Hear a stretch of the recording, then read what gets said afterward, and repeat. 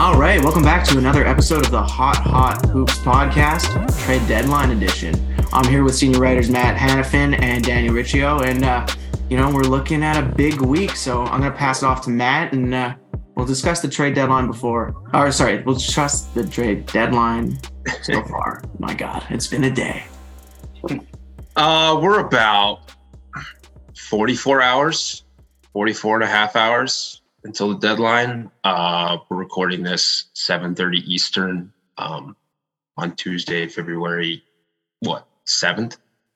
Yeah. And I mean, so far the only trade that's really happened Miami related is Dewayne Dedmon. He was traded to the San Antonio Spurs with the 2028 second round pick earlier today. First, before I give my thoughts, what do you guys think about that trade? I think the Dedmon trade was honestly long overdue. I mean, I know a lot of people are even kind of confused with the amount of money he got in the offseason to begin with, even just coming into the year. I mean, since we're on the topic right away on Dedmon, I do want to say that I appreciate what Dedmon brought to the Heat for a couple seasons. He was serviceable, especially in the beginning of his tenure on Miami. Obviously, it didn't end the way that anybody would want it to, with up and down performances and whatnot. But I do appreciate the service that Dedmon brought, especially in the beginning. I'm with you there, man. I mean, let's be honest with each other. Dedmon was gone as soon as the Theragun hit the ground, Yeah. He was gone as soon as he signed that contract. Yeah. We knew he signed the contract as a salary filler. Yeah. Ultimately, in the end, Miami wasn't able to attach him to, let's say, a Robinson or or something like that. They weren't able to do that because he tanked his value with how he played this season. But he was signed to a $9 million extension because at some point, whether it be this deadline, whether it be the offseason, whether it be the following deadline, even though next year he was on a non-guarantee, that he was going to get traded or he was going to get moved. And that's kind of like the Myers Leonard deal that they signed a couple of years ago. Remember when Myers was making $9.5, $10 million, something like that. This was just a smaller version of that because heading into the offseason, we were just like, all right, is he going to sign for a minimum? And then he signs for twice that or almost three times that. We're just like, wait, what? But in the grand scheme of things, it's like, okay, if you want an extra couple $1 million as you need that million as a filler for something, then you have that at your disposal. But since we weren't able to, since he pretty much tanked his value with how he played this season, and I guess they probably couldn't find a deal on top of that with again, a Duncan Robinson or a Kyle Lowry or something along those lines. They just decided to move him for a second round pick and create a trade exception. They're now $5 million below the luxury tax. And so they have some flexibility to work with still, but ultimately the goal that they sought out to do didn't really get accomplished, but it also not helped them, but it kind of maybe it helped him in another weird way. I guess we'll see in a couple of days, but. Yeah, I mean, I think it's important to think about Dedmon too. I know he's gone, and I know his outro from the Heat was probably not the most graceful of exits, but that's not to say. I think we need to look at Dewayne Dedmon as a Heat success story. He was out of the league, he was sitting as a free agent, and nobody was calling his numbers. And Miami brought him in, turned him into a really serviceable backup center, and got a lot of good minutes out of him when he was pretty much considered washed up. It's he'll go to San Antonio and he unless they waive him, he might have actually a spot in that rotation. He showed that he can be capable at times. He even showed signs of being a modern center with being able to space and shoot the ball well from beyond the arc. It's a good point. Yeah, there's some stuff in there that it didn't go right. This year has been, despite a pretty strong start, I want to say, he's regressed pretty quickly. And obviously the blow up on the bench, there's a difference between Jimmy Butler blowing up at Spo and Dewayne Dedmon blowing up at Spo. I'm also I've heard the rumors in different readings around the web, and and magazines and that kind of thing, that like Dedmon is a prickly personality, I think were the words to describe him. So it's like, I don't know if like, I don't know how loved he was in the locker room. Like, I don't have that kind of access, but I don't think anyone's going to be losing sleep over losing Dwayne Dedmon. I think for the Heat, it serves a purpose. Maybe it serves something larger than a salary dump, but like at this point, like that's what it was. Also, I think they're going to waive him. I think San Antonio is going to waive him. I'm not 100% sure, but I think they're going to. That's what I was also going to say. I read a report from NBA Central on Twitter that it did say that the Spurs were not intending on keeping Dedmon. So what do you think? What do you think? Is this it? So if he gets waived, is this it for Dwayne Dedmon, or does he find himself somewhere this season? If anything at all, maybe he can get some G League reps again, which is what he was doing prior to when Miami picked him up, when Atlanta dumped him. Maybe he could start from there and, prove his NBA worth again. That's the only thing I could think of right now. But, I mean, if the San Antonio Spurs, which is a team that is rebuilding or tanking, whatever you want to say, if they're not even interested in at least keeping him for a locker room presence, then it probably doesn't say much about what his future could be in the NBA still. So it is a shame, especially like because how you pointed out before, how Miami kind of took him on as like a low risk, high reward kind of contract. He wasn't even in the league, and he ended up being serviceable and proving that he could still be a quality rotation player at times. But sadly it didn't end like how many people thought it would when we originally got him and we saw that he was still productive. It was definitely a rocky ending for him. Yeah, I mean, definitely not ideal when you're losing minutes to Orlando Robinson, but you couldn't have him out on the court. He was a liability more than anything. But this leaves us in an interesting spot. It leaves the Heat in an interesting spot, and us as fans just waiting with bated breath to see what happens. I know before we started this podcast, Matt queued up TweetDeck on the TV so he wouldn't miss anything. So that's how locked in we are over at Hot Hoops. We're not going to miss anything. If something breaks during the episode, we're going to talk about it. But I don't think it might happen. But we look. Who knows, man? I don't know. I mean, all I'm getting right now is like Devin Booker and Cam Thomas tweets because their game just started. I don't know. I can't remember if it's on national television or not, but. How about LeBron tweets though? I saw he showed up looking pretty spiffy for tonight could be the night. Yep. Not to pull a complete Miami and say you can go Dexter if that's a dated reference at this point, but tonight's the night, or could be. Yeah. So we'll see what happens, but I got nothing yet. So if something does happen, I'm sure you guys will also probably know as quickly as I will. But nothing's happened yet. Part of me is kind of hoping something does happen, not because it's just a trade, but like something like we could react to. It's like a whoa, or like just something, I don't know. Yeah. Something to make the listeners go like, oh, but again. To be fair, this will also probably be coming up because Surrey is going to put up the podcast. It'll be a little late. So flow and excitement will probably be a little dated. Even though Surrey is very timely in getting these up, it might probably go out tonight, but it might be a little dated. But hey, no, something will happen after after we stop recording. Yeah. Absolutely. That's how it usually works. But anyway, so that leaves the Heat with a couple bodies on the team that have been in trade rumors for years at this point. But those two bodies are, of course, Duncan Robinson and one Kyle Lowry, both injured at the moment and both coming in with really mixed trade value, in my opinion. So I'm going to throw it to you boys and see what you have to say about it.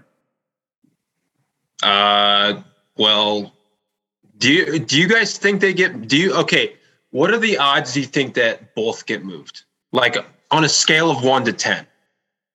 I want to hear. I would say 8. I would say 8. All right, Brandon, what do you got?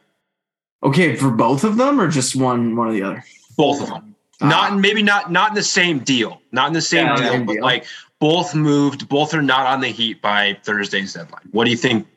If you were to, on a scale of 1 to 10, 10 being you're certain, you couldn't be more certain, and 1 being they're both going to be there. I give a 5, man, and I'll justify it. Duncan is a very low value, but he does provide a lot. And I think in a new city he might be pretty fantastic. We don't know. He could be that Duncan of old and with a change of scenery, because like really he had a weird digression and Max took his minutes and he had it was just a slump and he lost it and just it didn't work out last season. There were moments this season where I thought he was getting it back and then he got hurt. So I don't know. For Lowry, that one's really interesting because there were times this season where he looked fantastic and there were times this season he looked god awful. Really showed his age, but he's a serviceable NBA championship point guard. His minutes this season overall were the same. His stats this season overall were pretty much the same as his championship season with the Raptors. As crappy as he's been playing with the Heat lately, those averages are still decent. It's more or less his role is gone. His role last year does not exist on this Heat team, and I don't know if that's what should have happened, but it is what happened. It is what happened. Like, to be a successful point guard, he needs the ball in his hands. He doesn't have the ball in his hands. Hell, he doesn't even play fourth quarters. I was the game against the Knicks I covered last week where Lowry just couldn't hit the side of a barn. And at his age, without a 3-point shot, and being that threat, like he's not that serviceable point guard. But that being said, he has a lot more value as an expiring contract in the summertime than he does right now at the deadline.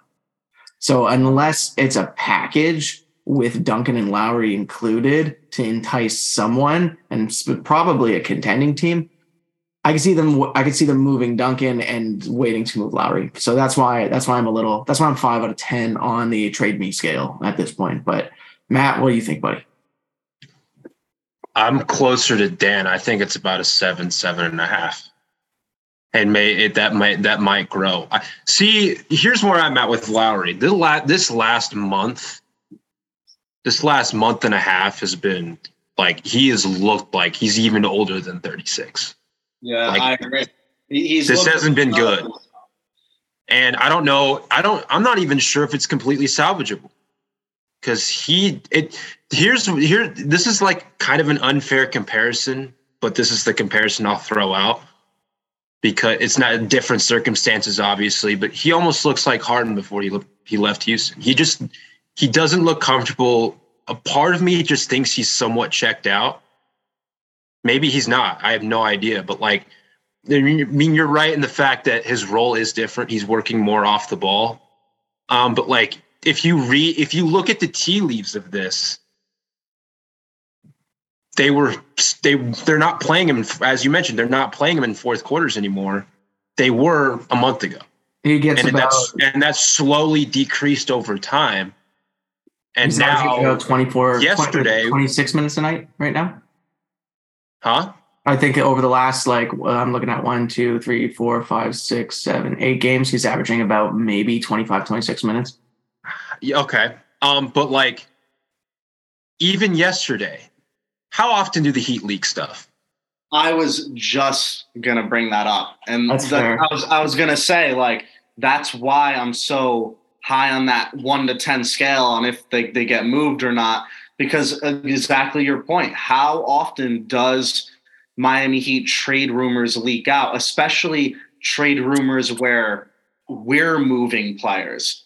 There's clearly been plenty of rumors of us acquiring people or specific players, but how often really is it that players on our team get leaked through media with trade rumors, especially someone who is of Lowry's caliber, who's our starting point guard? He's on a $30 million a year contract. And I mean, what really made me know that this really could be it, this really could be the last couple days, is when I saw the report from Barry Jackson yesterday, right, where Miami seemed quote unquote motivated to moving him. Something like that doesn't just leak out, especially from the Heat. That's true. And especially to one of the biggest publications in Miami that has almost a direct line to not the front office, but people inside the organization. It's not like it was leaked to someone from like USA Today or something like that. This was leaked to Barry Jackson and Anthony Chang. That to me says something. I'm leaning a little bit more, especially as I'm seeing right now today at 3:59 p.m. The Heat say Kyle Lowry left knee soreness, will miss the team's next 3 games and then be evaluated. Okay, he actually might be injured, but as we've recently discussed with these reports yesterday, Greg Sylvander from 5 Reasons reported that they're motivated to move him. Again, that information to the Heat just doesn't get. Motivated is an interesting word to use as well. Right. So like we kind of talked about this a little bit in our Slack yesterday, but like this stuff doesn't usually leak. That's fair. And so that's where it's like, if you're reading the tea leaves, it's almost like they're doing this in stages, and they've done this before, but they're doing it in stages to where it's like, okay, you're starting him, obviously you're starting the game, but now he's not playing many fourth quarters. Now they're practically bracing for the fact this is 3 days ahead of the deadline. They're practically bracing not just the organization, but like the team, the fan base that, all right, he might not be a member of the Heat by Thursday's afternoon deadline. Yeah. And so that's with Kyle. I'm like, I think he's getting moved. Like if I were a betting man, I think it's like almost a 75-25 that he's getting moved. Again, maybe with a knee injury, maybe that complicates deals. Maybe a team's not willing to take that as opposed to if he was healthy. There's also the case where teams could convince themselves that, okay, if he was healthy, maybe he is an impactful rotation player and thus we will take him for whatever it is. But there's kind of 2 sides to the coin here, but like, I think he's getting moved. I mean, I think Duncan, whether it's with like a Strus or a Vincent or a Caleb Martin, or maybe they attach Jovic and a pick or whatnot, I think he'll be getting moved to in a deal. He was practically out of he was in and out of the rotation. He's been in and out of the rotation all year. He was practically out of the rotation before he got hurt. These last few seasons for Duncan haven't been the best, especially after his rookie season, but there comes to a point where it's like that contract's not good. You could potentially get something else for it. Like there's ways to mix and match these 2 players with these deals. Again, that's where them trading Dedmon plus a pick kind of comes back to bite. Because again, you could have used that salary to even push it a little bit further if you needed to. Again, you still get the flexibility with the trade exception and whatnot. But like there's ways to mix and match these deals. I think they almost have to. At least with one of them. I don't know. Again, if I were a betting man, I think both of them are out the door just for those reasons. But like, I do think that both are gonna end up being moved. But if anything, Lowry, I think, has much more of a chance to be moved just because he has more value. Like we've seen reports where teams are actually interested in Lowry. I just right off the bat, I know Los Angeles Clippers and Minnesota Timberwolves have both expressed some sort of interest in Lowry. You don't see any reports of anyone having interest in Duncan. And like, honestly, the report that came out yesterday that we put up on the website and the social media pages, we're even adding a 1st-round pick potentially just to move Duncan's contract. Like that just shows how, I hate to say the word desperate, but it just shows how much we really want to move Duncan. Lowry, like there's teams who have interest. So if anything, I would say Lowry is going to be moved more than I would say Duncan could be, just because Lowry's more attractive to other teams. But yeah, like I see both getting moved, maybe even in the same trade. I don't know, but it's possible. But so what type of contracts would you be getting back? I mean, like I wonder what team would accept both of them. Like what contracts would you also be getting back? Because if you think about it, that's what, $45 million in salary. Send them back to Toronto. Not many teams could take that. I'm at least tax-paying teams in pretty much every single, or not teams over the cap, I mean, but still. I also wanted to note that quote that I said before, that the Heat were motivated to find a team for Lowry. It was Greg Sylvander who released, not Barry Jackson. That's my fault on that. That's good. Yeah. Look, so let's just take a step back here for a second. And obviously, Lowry hasn't had the best year with the Heat, and though he's had his highs and his lows. And last year, he played pretty damn well. What do you? So, as Heat fans and as people who cover the team, we're pretty hard on our players. You know, we're pretty damn hard on our players. What do you make of Kyle Lowry's time in Miami? Do you find it say he does get traded before next week, and depending on the player he gets back, if he does get traded, is he a Heat success or is he considered a Heat failure? And I pass it back to you guys. I hate to be as blunt as possible, but I would say it has to be a failure. I mean, I saw this post on Instagram where it actually said Kyle Lowry has somehow been able to make the Heat worse both on and off the roster. And being off the roster, meaning when he used to kill us in the playoffs in Toronto, and being on the roster when he just hasn't been productive this year. But then again, last year, he was much different last year. Not even really the stats that were way different, just the overall impact and his energy and his vibe to the team. It felt different last year, especially when we got off to that hot start. I remember last season when we had a early season game in Dallas and Lowry showed out that game. And it was interesting, to see, Lowry being the new pickup. It was really his first standout game for the Heat. And, the year prior, we were struggling to, climb above 500. We got swept in the first round with the Bucks, and Len Lowry comes in after acquiring him, and we get the first seed.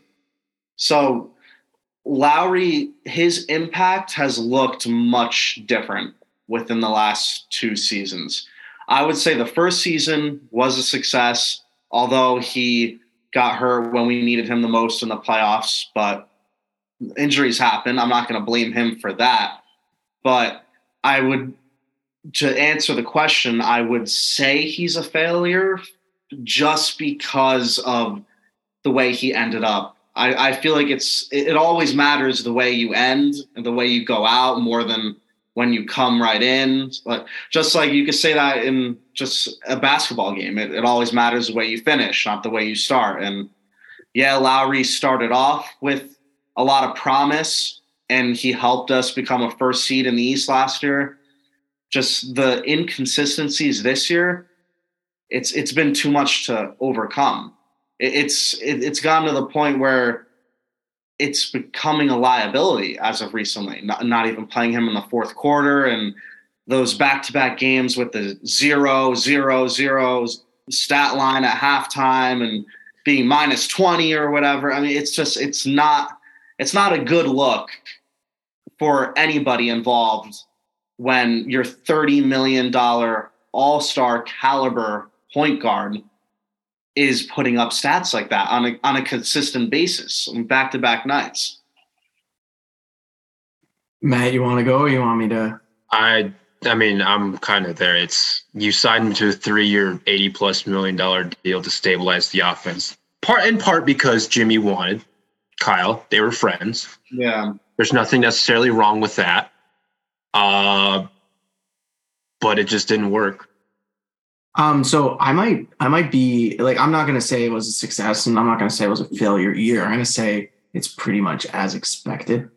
If you've watched Kyle, obviously I'm Canadian, so I've watched Kyle Lowry during his heyday, over here. And there's a certain style of basketball he plays, which leaves him battered and injured, most of the time. If you think you're going to get 100% Kyle Lowry throughout the season, you are sorely mistaken. It's just not a thing. It never happens. He will always be playing with some kind of injury. It's the type of player he is. When he plays defense, he'll take charges. That's just what happens. So when the Heat signed Kyle Lowry to an $80 million deal at the age of 35. I figured you're looking at probably one very good season, and then bearing an injury or something along, or just general father time regression, you're going to get something like pretty average. What I didn't account for, though, because I think his first season was an absolute success. He missed a lot of games, like with the personal issues, which was a big bummer. And I think that's why he got his injury in the playoffs. But when he was playing, he was a true conductor of the offense. It flowed through him. And when the Heat had him on the court, they were really good. And despite the injury, I'm not going to forget about the gutsy performances he played in Game 6 and Game 7 against the Celtics. Like, he was playing on one leg, and he had came up in some really big moments. Like that for me. Like, if I think of Kyle Lowry in a Heat uniform, I'm thinking of those moments. Now this season, Kyle Lowry, the offense is not flowing through him. It hasn't been flowing through him since Game 1 of the season. The scheme has changed, and let's face it, the Heat started this season not well. They're like pretty awful. I don't think that was necessarily his fault, but also, it's the type of player he is. It's like, if you take the ball away from him, he can't do what he usually does. So it's like, I can't put all the onus on him for like having kind of a really down year, but I also can't put all of the blame on him either. Like, he's never looked comfortable in this offense. And I think you both can agree that the only time he did look comfortable in this offense was when he was really the only player who wasn't injured on the team, and right. I don't think it's crazy that his best scoring games and his best overall games were those games, where it's like he was suddenly the point guard with the ball again, because that's what he's been the majority of his career. It's like, you can't take a guy and change the way he plays significantly and then expect him to be as good as he usually is. So it's like, I wouldn't qualify, like, long story short, just to dovetail it, I wouldn't qualify Lowry's Heat tenure as a colossal failure. I'll say it's pretty much gone to the average of what I expected, especially given the change in role. And I think that's probably the most fair assessment I could give. I just wish it could have been spectacular. And don't forget, with Lowry's, inconsistencies this year, it's always hard for an aging veteran point guard to really be comfortable when there's different starting lineups out there every night. With the people that have been in and out of the lineup, I mean, you're telling him to have chemistry and work with all sorts of different groups. So, like, that could be something that people don't really talk about either. But he also did it last year all the time. Like, the Heat had the most changing starting lineups, like, right, week to week, and Lowry was a part of many of those. So it's like I want to give him, Dan, I want to give him that excuse too, but I just can't. Yeah. I mean, I'm trying to just give him the benefit of the doubt at this point, But no, it's not horrible, man. Like, look, like, if we look at the stats, and this will be the last thing I'll say before I take us to break, but like, if you're an NBA player and you're averaging 12 points a night, 4.3 rebounds, and 5.3 assists, at 36 years old, you're still pretty damn solid. Yeah. But it's just like, we hold everybody to Heat caliber. And I don't think Lowry's been a Heat caliber point guard since round 1 of the playoffs last year. And those stats, like, those are great stats for someone who could be his age and maybe making $10 to $15 million max. Right. But just the fact that he's making double that, that's not good enough. That's just me being honest. It's solid. It's not horrible, especially for his age. That's what you could ask for from a 36-year-old point guard. It is solid, but it's not enough for what the man has gotten paid. It's just not enough. No, I agree. All right, I'm going to take this moment, take us to break for a second. You'll hear from whatever sponsors we have left, and then we'll come back with the final portion of the show. So stay tuned. Good.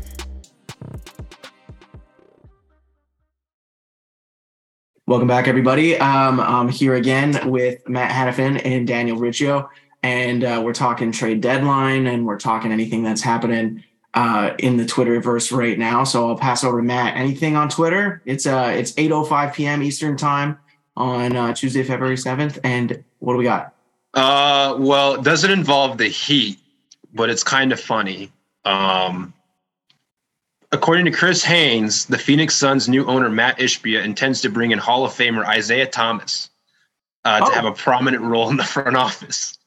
Oh, okay. That is so you get rid of controversy to probably bring in some more controversy. But yeah, that's the best thing I got. So the Suns are no stranger to controversy at this point. So I like I. Oh man! All right, yeah, that was my Twitter up. That's the one thing I've gotten so far. Again, probably recording this on Wednesday. The thing that'll happen will happen after we hit stop. But that's what I got. Yeah. All right. Well, moving on from that one, because I think we could all spend an entire podcast talking about that. Let's get to a more happy note, and that being, did they trade for Kevin Durant? What? Oh, what? The Phoenix? No, Miami. No, Miami. No. Oh, okay. Look, I thought we were gonna do All Star, then talk Target. So I'm gonna jump to All Star and talk about our second-time All Star, who should very much be a four-time All Star at this point, and that is Bam Adebayo, who's having an exceptional year. Everyone who said that Bam needed to be in quote bold quotation marks here, maybe some italics too, more aggressive. Well, they got him this season, and he has been fantastic.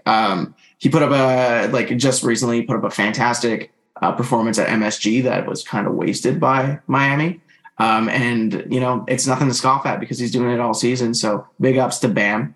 I'll let you guys speak to it in a second. But was it a snub for Jimmy? Jimmy's probably thrilled, and Jimmy could still get in bearing any injury. But right now, that man's going to have a nice vacation. But so we have one Heat All-Star. I know people would love to make the case for Tyler, but I don't think it makes sense this season. But I'll pass it to you boys. I want to hear what you think. Well, Jimmy does have a chance of making it because Durant won't be available now. I was seeing just comments on social media.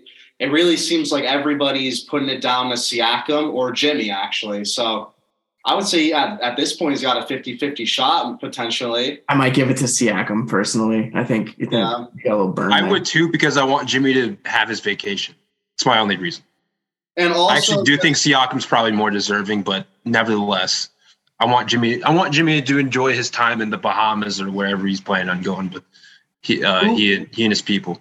Who has been available more? Jimmy or Siakam? I know they both sat out a couple some games every now and then this year. Do either of you know who's played more? My instincts would probably tell me Siakam. It's gotta be Siakam. It's not much though. Jimmy's only missed 15, 16 games. But anyways, I let Jimmy have his vacation. Let Jimmy have he seems happy about it. I don't want him to be upset. Let Jimmy have his vacation.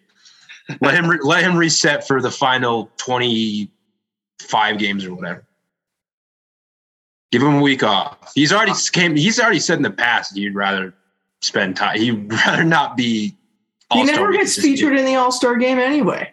What do you play? But just the weekend itself, yeah. I'm thinking his Jimmy's not built for All-Star games. No. It's just he doesn't want to play.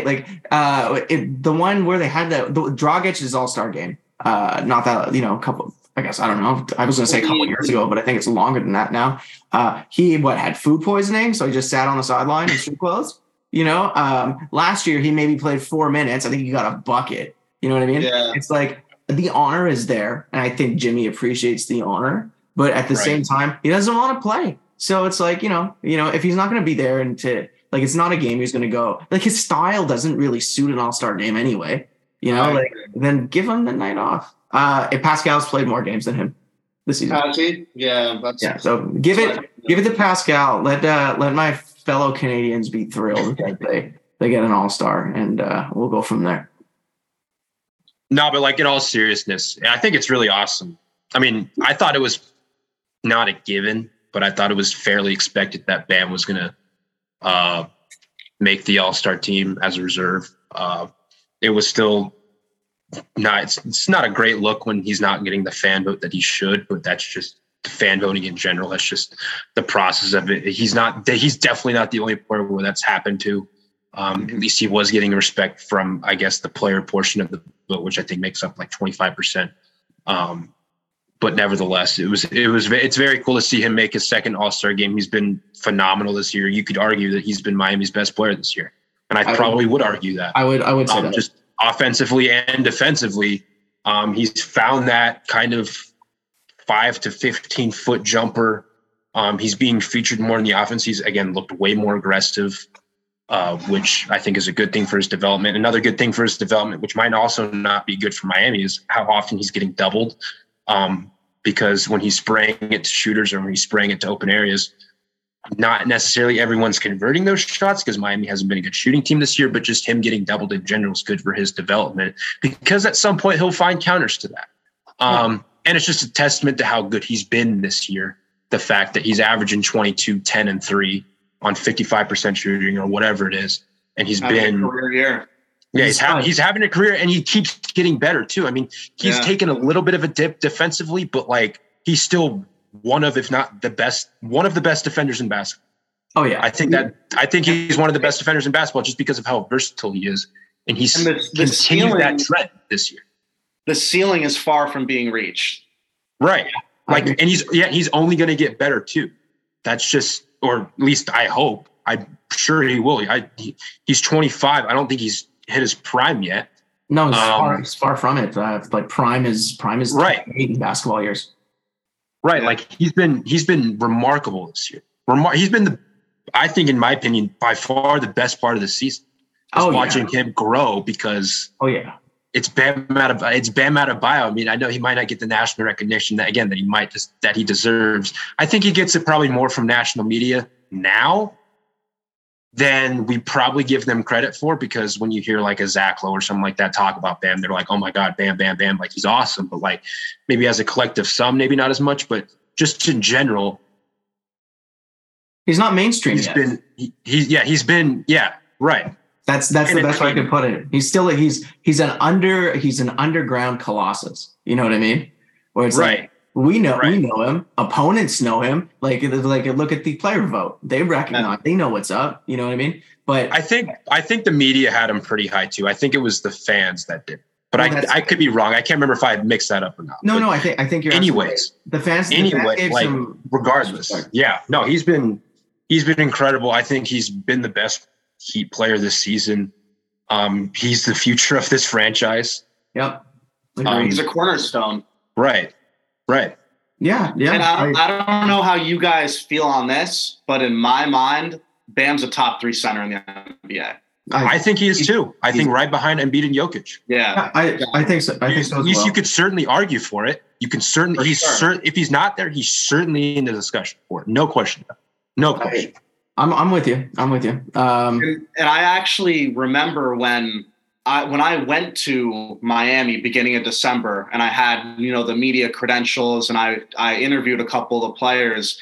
I made it a point to go out of my way to tell Bam that this team is at its best when aggressive Bam comes out to play. Right. I think I saw a stat where, it might have changed after, the Knicks game, but I believe I saw like 7-1 when Bam scores over 30 points.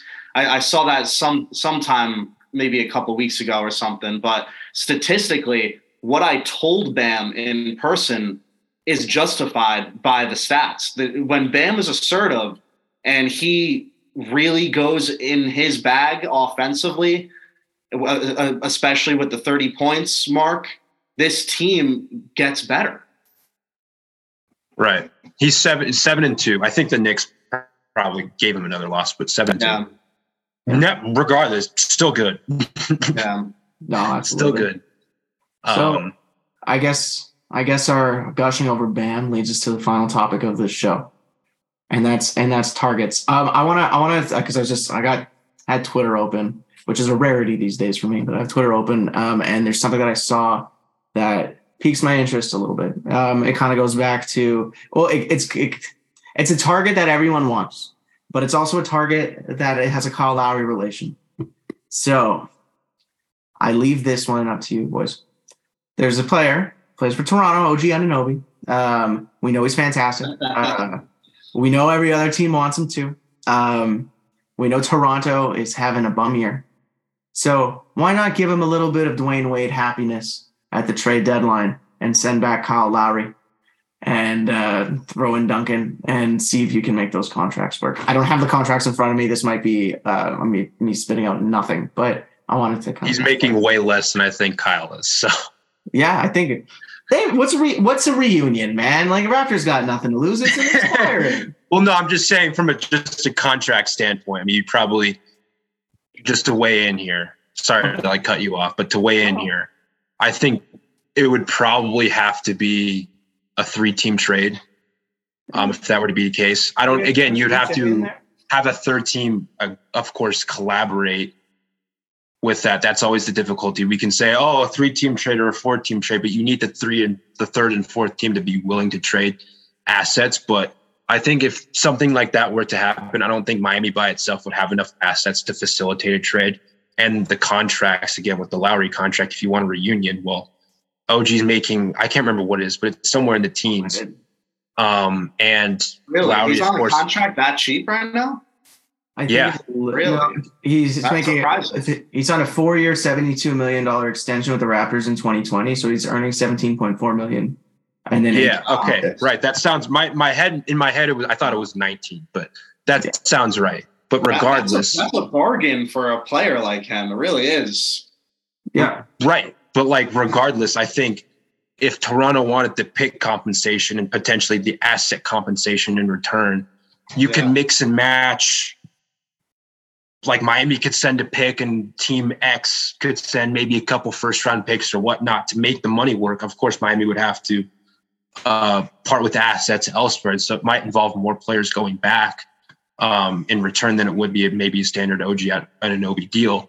But that would also probably mean that Miami would be getting stuff back too, along with OG. So that's something to take into consideration. Ultimately, I don't think Miami has enough. I think when it comes to a bidding war, I think Memphis and New Orleans are two teams who have been in pretty considerable rumors for OG. I think when it comes to a bidding war, I think they will outbid Miami in that circumstance. They're also desperate on terrible losing streaks. So right. And I think, I don't want to say Phoenix is there too, but like just there's teams in the league that have more picks and more assets and better assets than Miami does. And so I think if that were the case, I think Toronto would ultimately go, as they should, with the best offer. I don't think Miami would ultimately have enough. I think in the end, OG Anunoby is probably a pipe dream.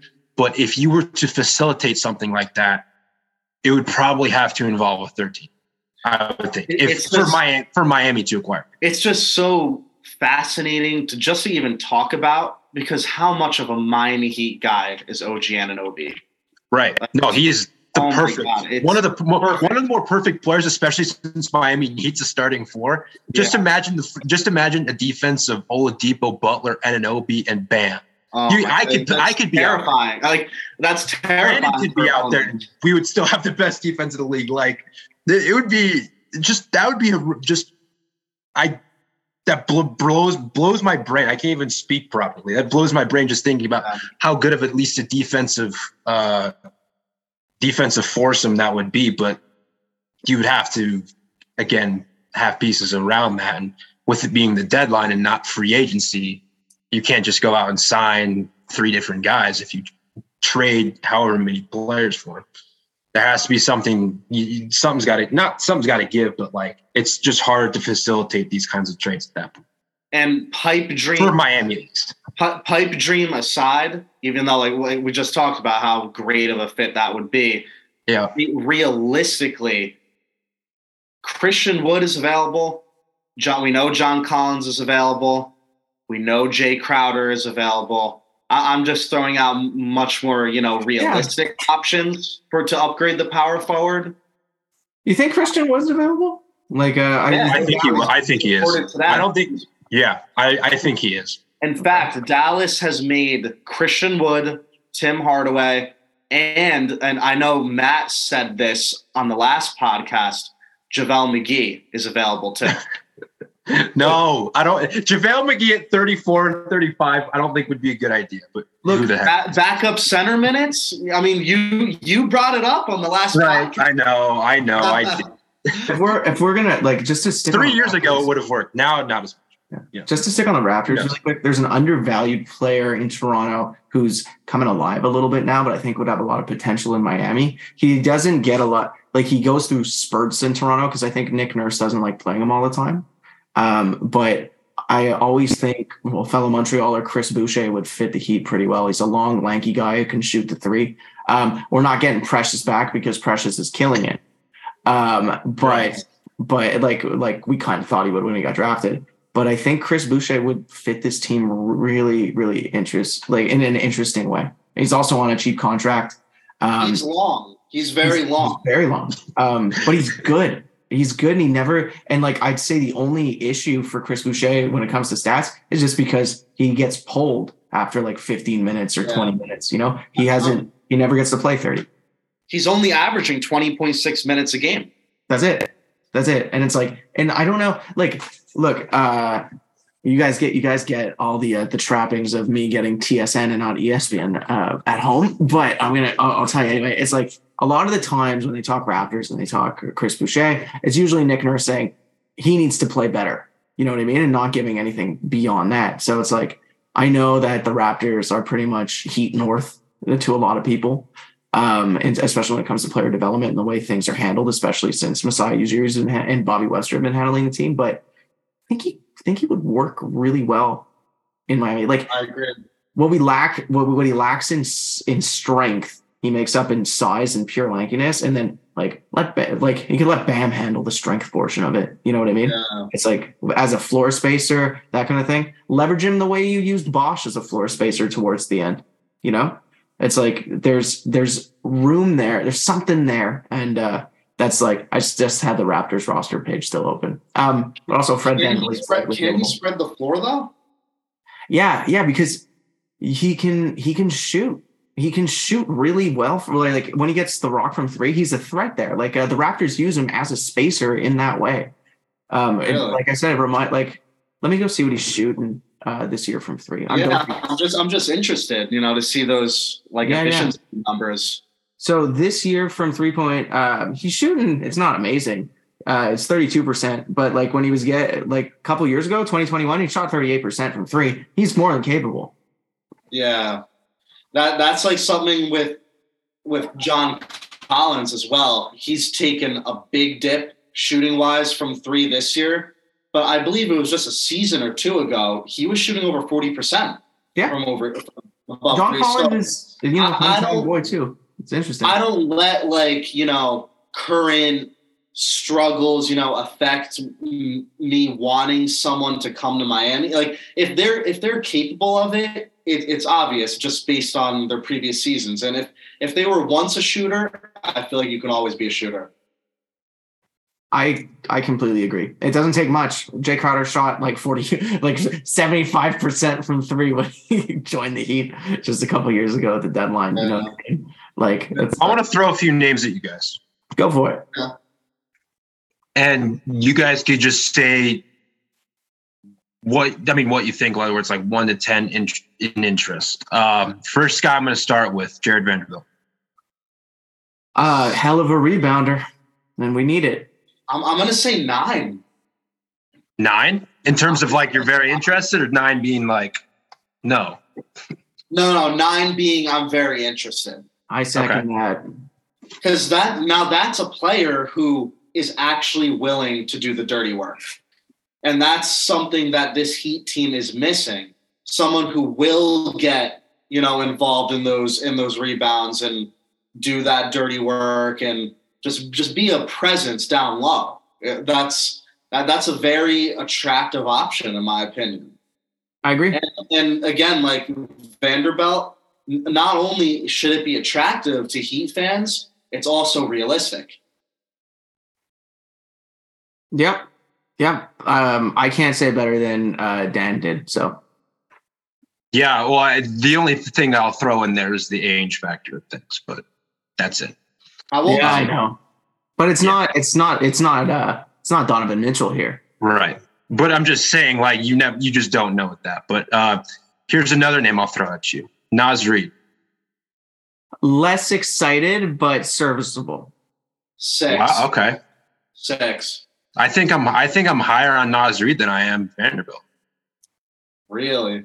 Now that's Well, I think Naz. I think the difference with me, they both not different skill sets. They both have good skill sets in their own ways. But I like Naz Reid's floor spacing ability, and I think he could play the 4 and the 5. Okay. I think Vanderbilt can too, but I think just the bigger, more size. And I also saw a stat today on Instagram where it said that Naz Reid as a starter is putting up much better numbers than him playing off the bench. Is he putting up better numbers than Rudy Gobert just in general? He might be. Heck, Walker Kessler might be, dude. Like, Hey, Walker Kessler's been a revelation. He's been really good, but I'm just saying, like, the Jazz traded 5 picks. Off the Jared Vanderbilt. Or not the Jazz. The Timberwolves traded 5 picks plus their first-round pick, who might be better than Rudy Gobert. It's going to go down as the worst trade in NBA history. Well, kind of speaking of Jazz players, I got a name for you guys. Kelly Olynyk. I was going to bring him up. I was reading your mind as you were about to say that.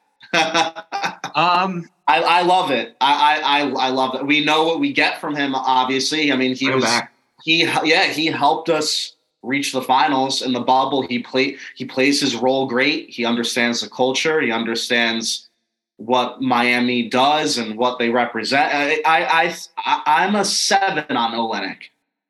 I'm about the same. 7.5. And he's even putting up pretty good stats this year too, especially efficiency-wise, right? Which is something that the Heat can help him. 48% from the field this year, guys. Yeah.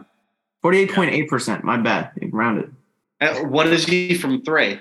From 3, let me tell you. I know he did start off 39.6 from 3. He's having a year. He's regressed a little bit, but that's still big. Really good. Yeah. Yeah. I think you know what you're getting with Olynyk. He's a pretty good positional defender. Not the best individual defender. He's an all right rebounder. He could space the floor. He could play alongside Bam, even though I don't think that's the ideal role for him. He could play as he can give Miami backup 5 minutes. As kind of the stretch 5. So I guess in that aspect, you're getting out of. I wouldn't be surprised if Miami added him. Here's another name that I'm going to throw at you, and this might come as a little bit surprise, but there has been some reporting in the past about this, and that's Grant Williams. I'm with it. I don't hate it. I'm with it. I mean, I think he's a good player. I really do. I don't hate it either. I mean, when I watch him, sometimes he tries to do a little bit too much. Yeah, I know what you mean. Yeah. But like, I could talk myself into it. I could definitely talk myself into it. Again, I don't know if that will happen just because of where both teams are at in the conference, but I don't know if he's signing that extension in the offseason. I know he wants a decent amount of money. I don't know if Miami will either, and I don't know what Miami would have to give up or what they would want to give up to the top team in the East.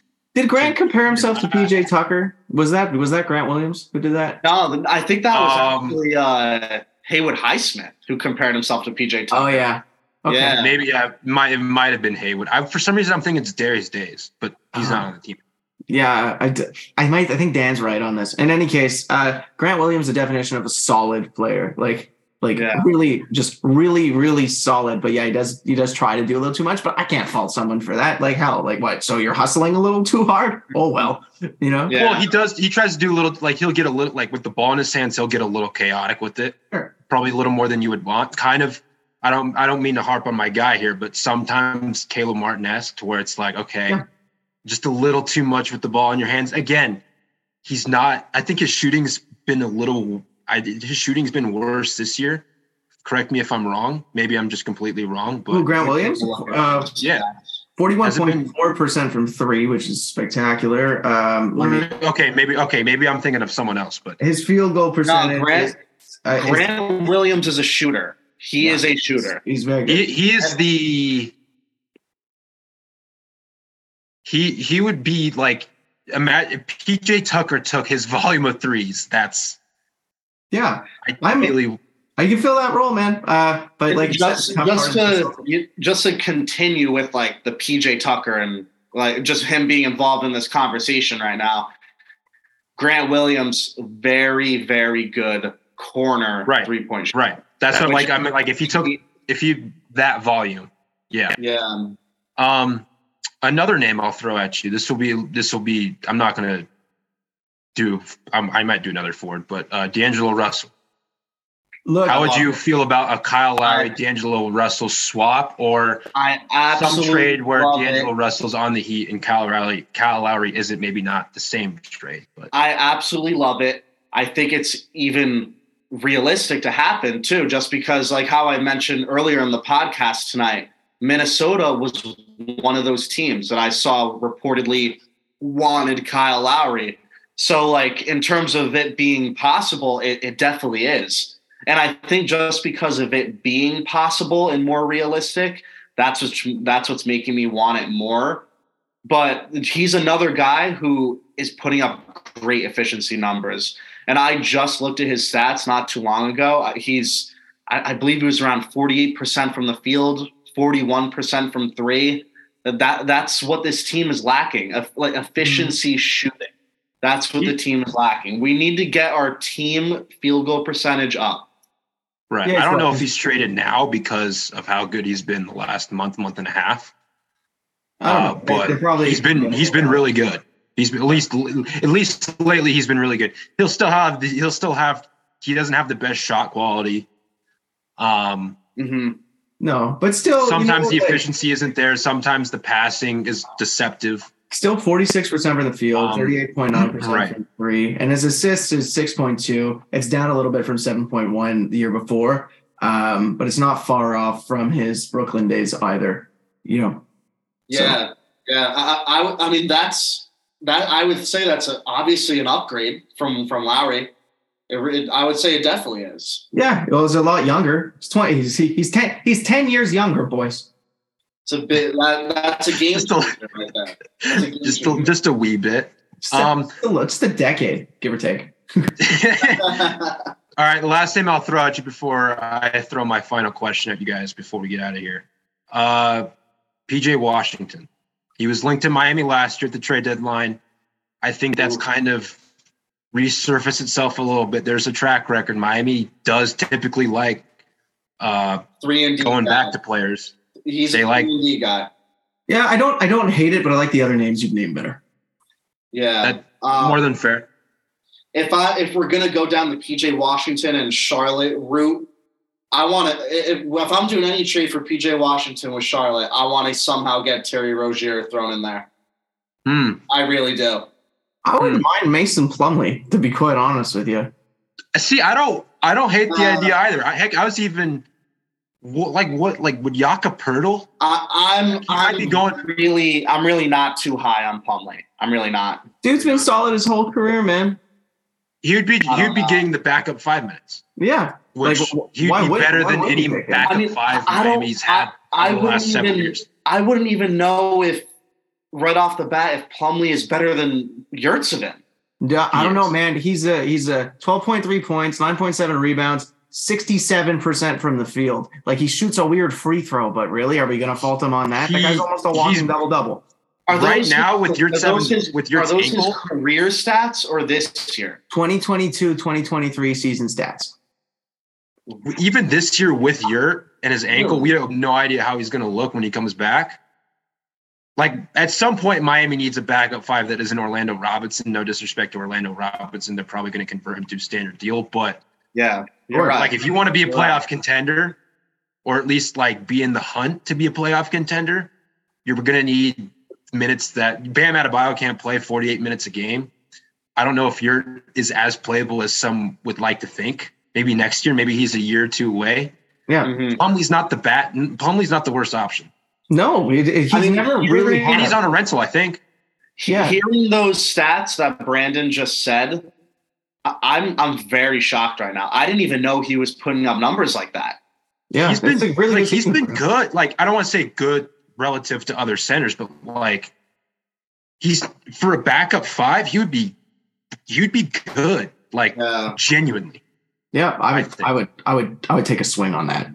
All right. Like, let's we got 5 minutes before we a few more minutes here. Last question that I want to pose to y'all.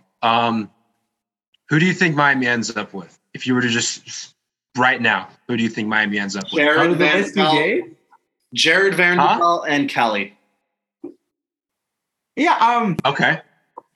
Okay.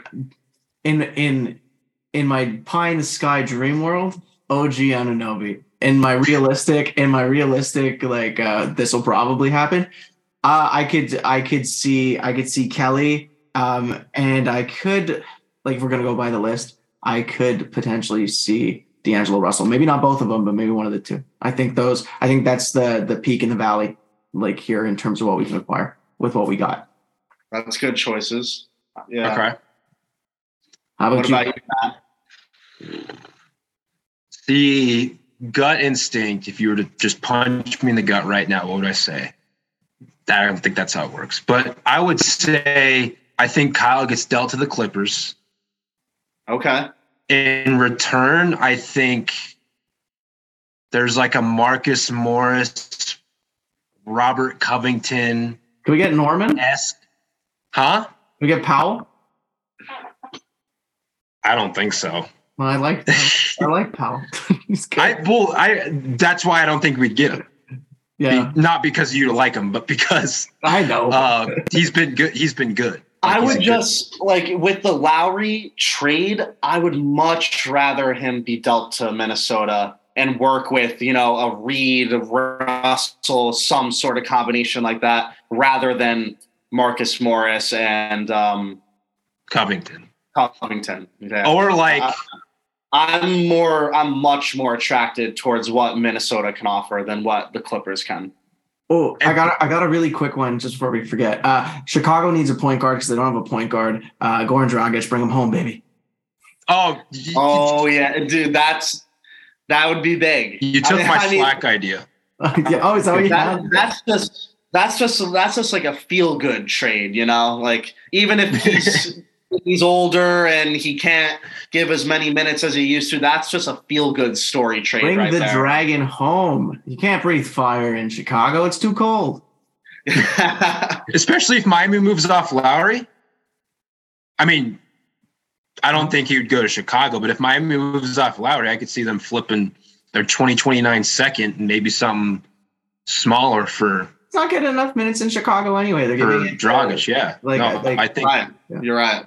So. I think that's a realistic option, assuming Lowry gets dealt. Yeah. I mean, how about giving Gabe the reins for the starting point guard slot, Dragic as the backup point guard? Right. That's what I mean. Or like you have Oladipo as a starting point guard or whatever. I think we absolutely need Oladipo for bench production. I really do. I mean, especially with no Tyler Hero off the bench anymore, we need that playmaker off the bench. Well, boys, I'm gonna have to put the hammer down because I think we could do speculation all day, which is why we like this. He made a trade. No, I'm just kidding. All right, thank you both for coming out today for the trade deadline edition. We'll try to get these more consistent, especially as things change over the next couple of months.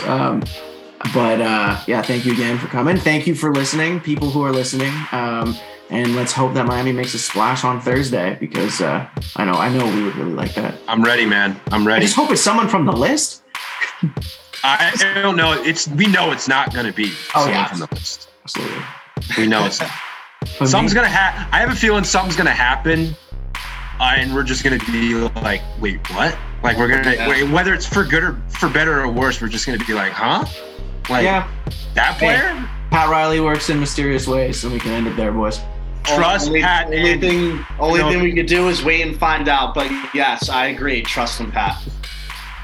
All right. Take care, everybody. Thanks, guys.